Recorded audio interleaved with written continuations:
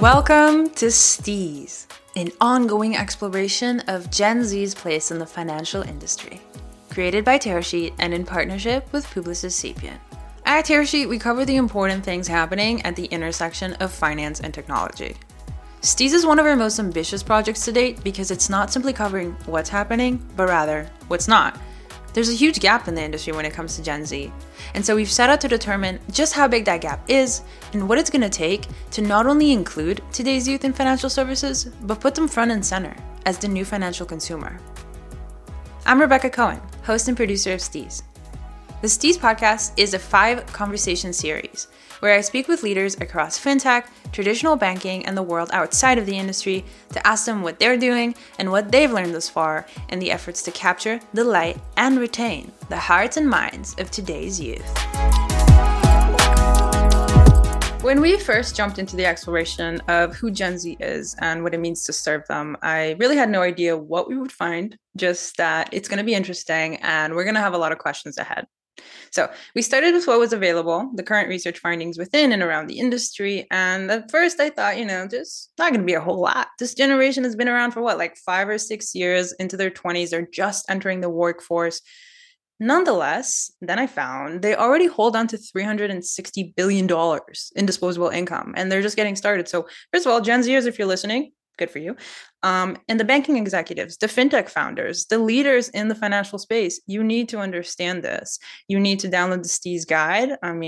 That's just my personal recommendation. We've synthesized everything there is to know right now about Gen Z, how they bank and what they expect. And we will be updating that every year as, of course, everything is changing. But, numbers and figures are simply not enough. I wanted to talk to some folks who are doing already a really good job, or at least trying very successfully to do a good job in serving the youth. One thing is for certain, Gen Z is absolutely changing the face of financial services. And it's a really good thing. Not just because they're, demanding the seamless digital user experiences that are fun for everybody else. And that's true. But because their tide is lifting up everybody who's been on the margins too, across all age demographics, which is why we're kicking off the Steez podcast with 3 amazing financial executives. I'm so excited to be speaking with them in banking, lending, and investing, who made it all the way to the top from the margins and are bringing everybody along with them. We have Lule Demise, US CEO of eToro, Christy Kim, CEO and founder of Tomo Credit, and Michael Pugh, CEO and president of Carver Federal Savings Bank. These 3 fantastic leaders all understand one thing: the youth is the future of financial services and of a better and more equitable society too. So Lule, I would love to start with you. From where you're sitting at the top of a major investment platform and as a longtime financial executive as well, how would you say Gen Z is changing the industry? It's such a super exciting, whether it's Gen Z or Gen Y, what they've taught us, both those generations. What's so exciting about what they've done to financial services is they've kind of broken normal. And they have been the 2 generations that have not only broken normal, but are also showing us what new normal would look like, which I think is a really exciting paradigm. I often tell people, I'm spiritually a Y, if not a Z, because I really think that the path that they've created of demanding simplicity, of context in the way that you design a product for them, and designing something with the intention of understanding what the user is trying to accomplish, rather than the classic way that financial services, and frankly, most services used to do for generations past, which was just put stuff on the shelf, right? And let the user sort of navigate their way through it. And also thinking that you have to put a lot of stuff on the shelf. One of the things that we've learned through behavioral science in recent years is that, especially as it came into behavioral finance, is that less is actually more. And that's, I think, some of the classic beauty of eToro's offering, is that this understanding of less is more, and less and elegant is not necessarily the same thing as being barren or not rich, right? To figure out design through elegance and simplicity is something that I think this generation keeps demanding, and I'm so glad that they do.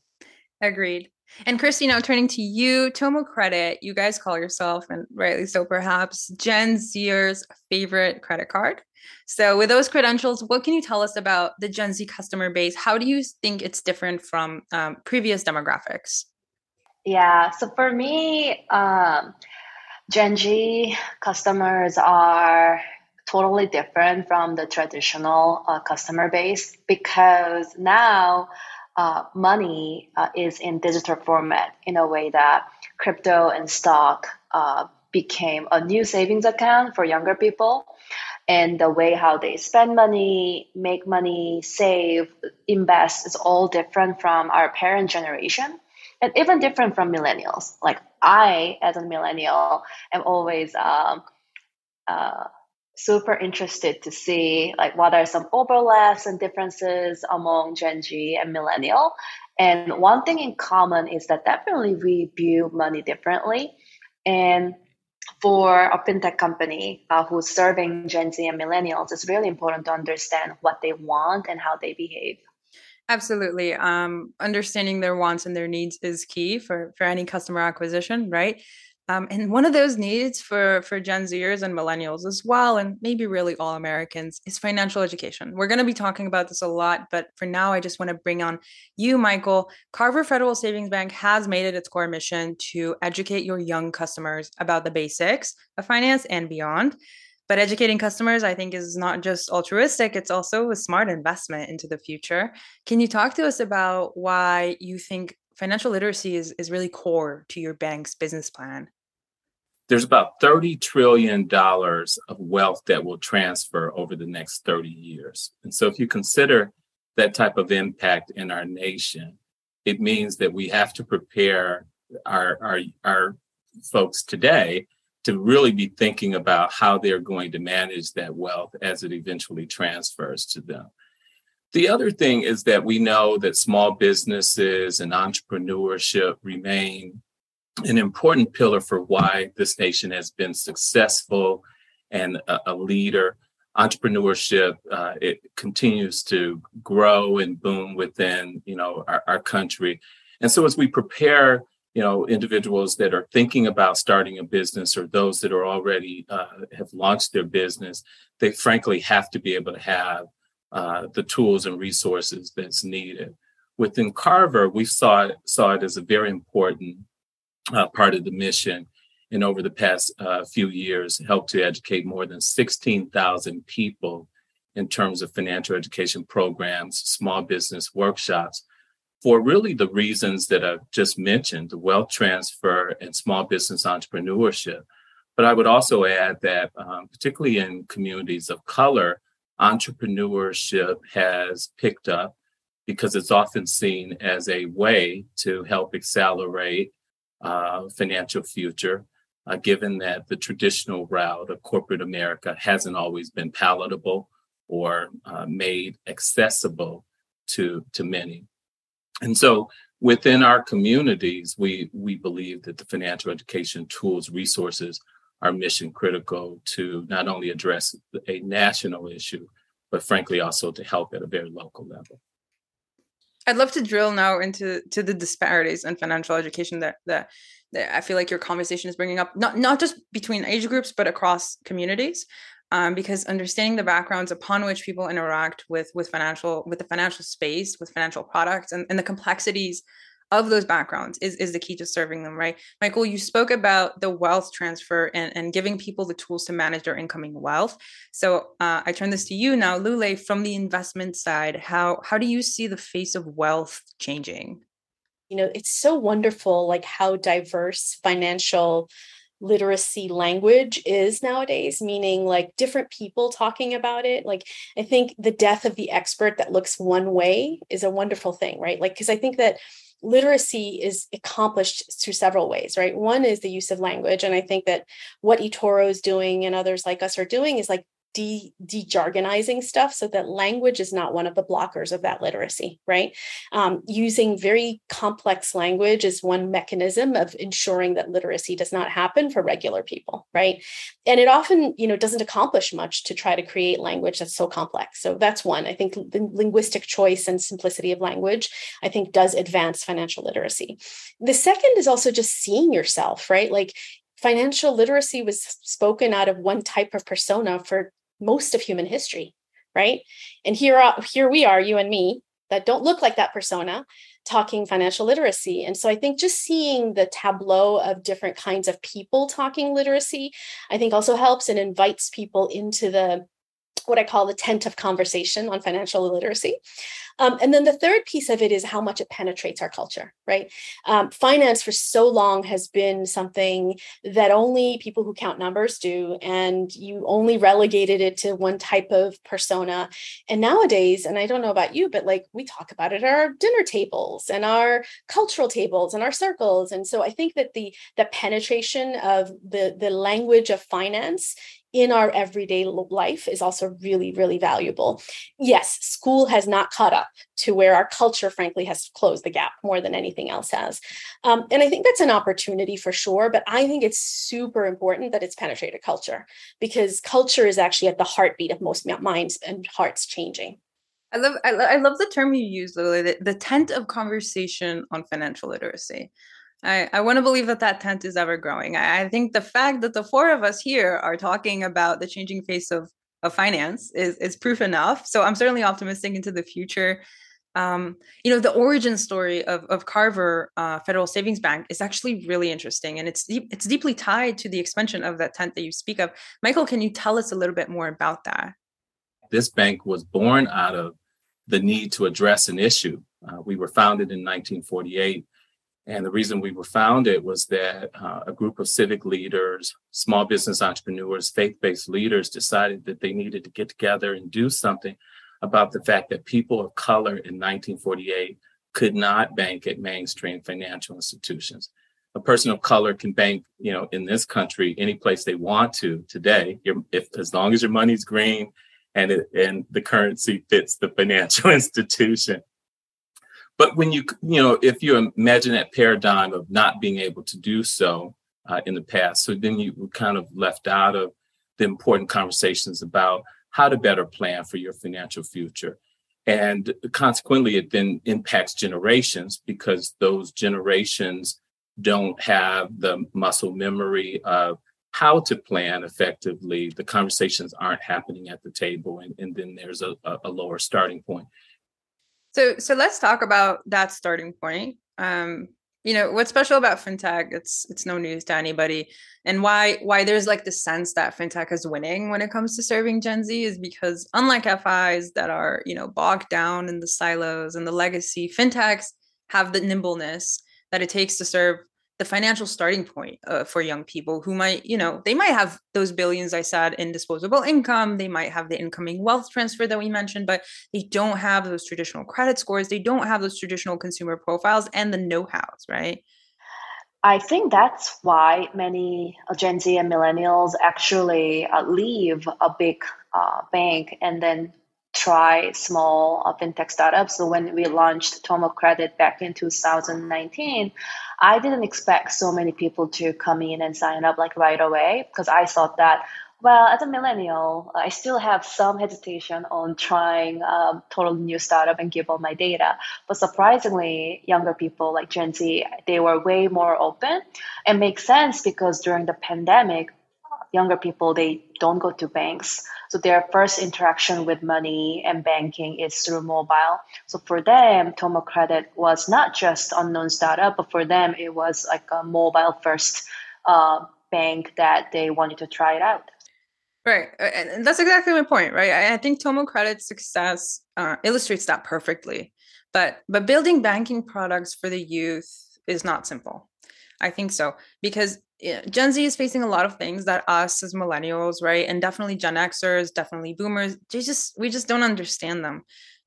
Their financial habits, they're a result of a very dynamic, very complex reality being thrown into the pandemic is like a welcome party to the adult world, and more than that, right? Can you talk to us, Christy, about what it's like to serve that complexity? That question is like so like beautifully said. You are absolutely right that Gen Z customers are more complex because before, if you think about Gen X and even millennials, our mentality was that get a good job and save like X% of your paycheck and then get a mortgage and it was pretty much set the way how we look at money and then try to build our wealth. But younger generation, Gen Z, I think they want to create money and they don't want to be at 9 to 5 job for a long time. So for them, they kind of try to find different ways to make money, and they are trying different things like making TikTok, Instagram, YouTube, like sponsored content or gig economy. They have multiple side jobs. So they are more proactive in creating money in that sense. And and many of them view themselves as small business owners and like themselves as brands, which I find fascinating. In that way, the separation between personal finance and small business finance, separation is getting thinner and thinner because younger people view themselves as like they're mini entrepreneurs, solo entrepreneurs. So for Tomo, we try to embrace that. We try to embrace that trend instead of asking them to fit into certain category. Right. So same question to you, Lule. How is eToro building banking products, investment products that meet those needs and wants of Gen Z exactly where they are and with that, so to speak, baggage that they come into finance with? So I think part of it is back to my earlier comments about what the magic of software and design has done to allow us to create these sort of sandboxes for people to be able to become experts without spending a ton of money. Right. So eToro, when you come on our platform, one of the brilliant things that we've done is our platform for investing and our practice platform, which we call virtual investing, is the same thing. So one of the things we encourage you to do is, practice. There's nothing like practice that de-escalates fear and escalates knowledge, right? And those are the kinds of things you want to make sure you do when you're investing, right? You want to de-escalate your fear and you want to increase your knowledge. So our virtual platform is a really important mechanism by which you can track securities or people that you want to track, that you can invest virtual dollars in, so you can actually feel the movement of up and down, which is really important. It's very important for investors to feel the downs and to feel the ups. They're both really important lessons. And so the virtual environment gives you that contained world.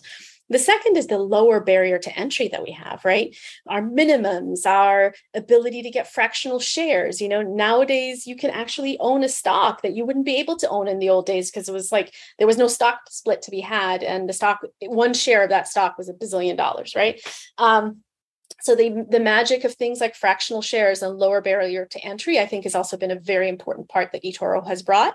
And then the third is really this sort of the fidelity to education. eToro, whether it's our social investing platform, which is a form of education, if you will, through the community, or our education assets that we have, or the very regular drumbeat of education that we sell, that we sort of distribute through our social handles and our different kinds of mediums.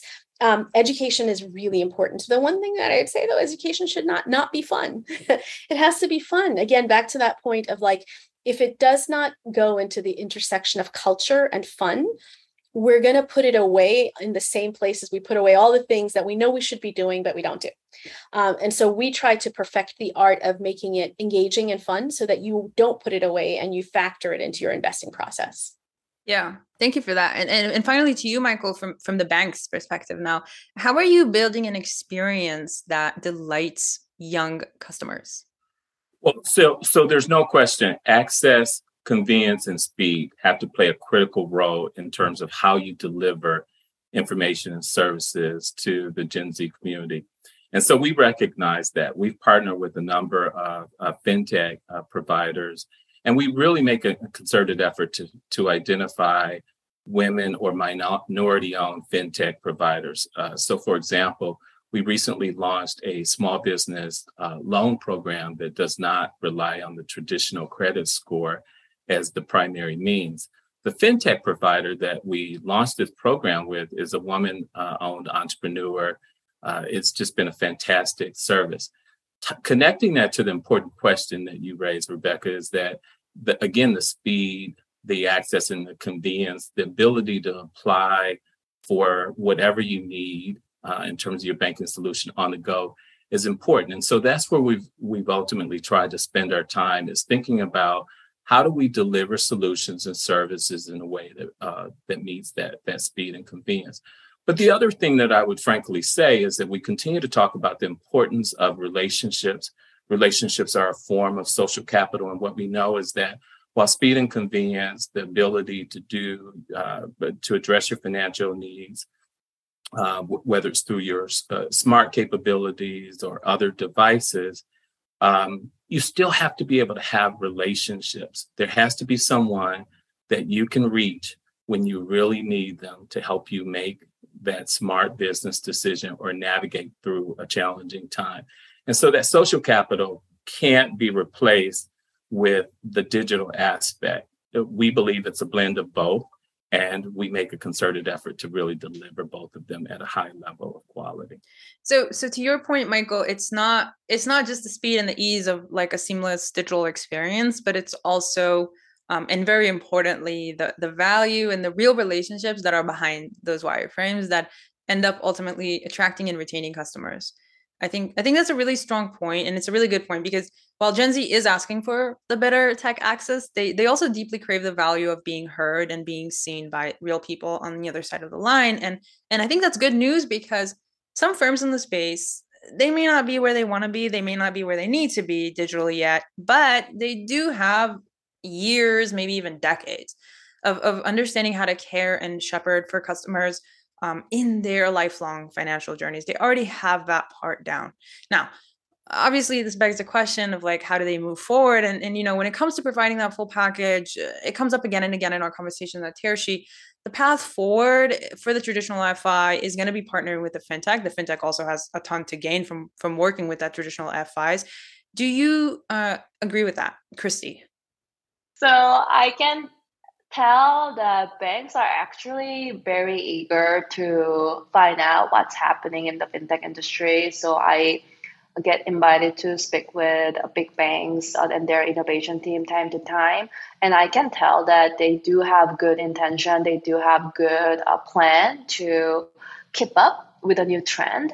But as a big bank, they cannot be innovators on their own. They are more of a followers, and that's what they should do, because they have a lot of existing portfolios that they need to worry about. And for them, security and stability is number one priority. Innovation comes next.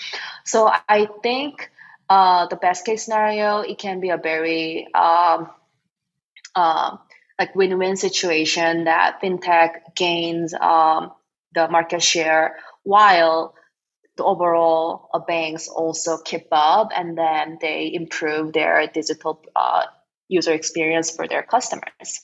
Right, absolutely. So the path forward is partnership. But you know, from this conversation with all three of you, I think it's going to be a lot deeper than simply, you know, banks and fintechs working hand in hand to capture a new demographic. From our research with Steez and the Steez guide that I mentioned earlier, we found that Gen Z is historically the most diverse demographic, racially, ethnically, sexually, you name it. So it's not just about making fun digital experiences. I think it's also about making sure that the people who are making those experiences, the ones who are actually crafting the user journeys, they themselves represent the diversity in Gen Z and in our society as well as a whole. So I think that designing those products, you know, and it matters, right? The designers of those products are diverse, right? So that you're bringing a different lens to product design and training that appreciates, again, these different ways that brains consume information. And I think that's what's so great about Gen Z and Gen Y, is that they're bringing all of this nuanced tapestry to investing that just was so monolith before. Totally. Absolutely. Guys, what an awesome conversation. Thank you guys so much, Lule, Christy, and Michael for making the time to educate and dialogue with us today about building banking that is not just for the youth, but for the people, for the culture. And to our viewers and listeners, thank you for tuning in to episode 1 of the Steve's podcast. In the next episode, we're going to be diving into the wild, wild west of the creator economy. We've been writing about this at Tertiary. It's time we bring people to the forefront, creators themselves, and the fintech serving them, about why getting on TikTok is not as scary as it sounds, I promise. So stay tuned.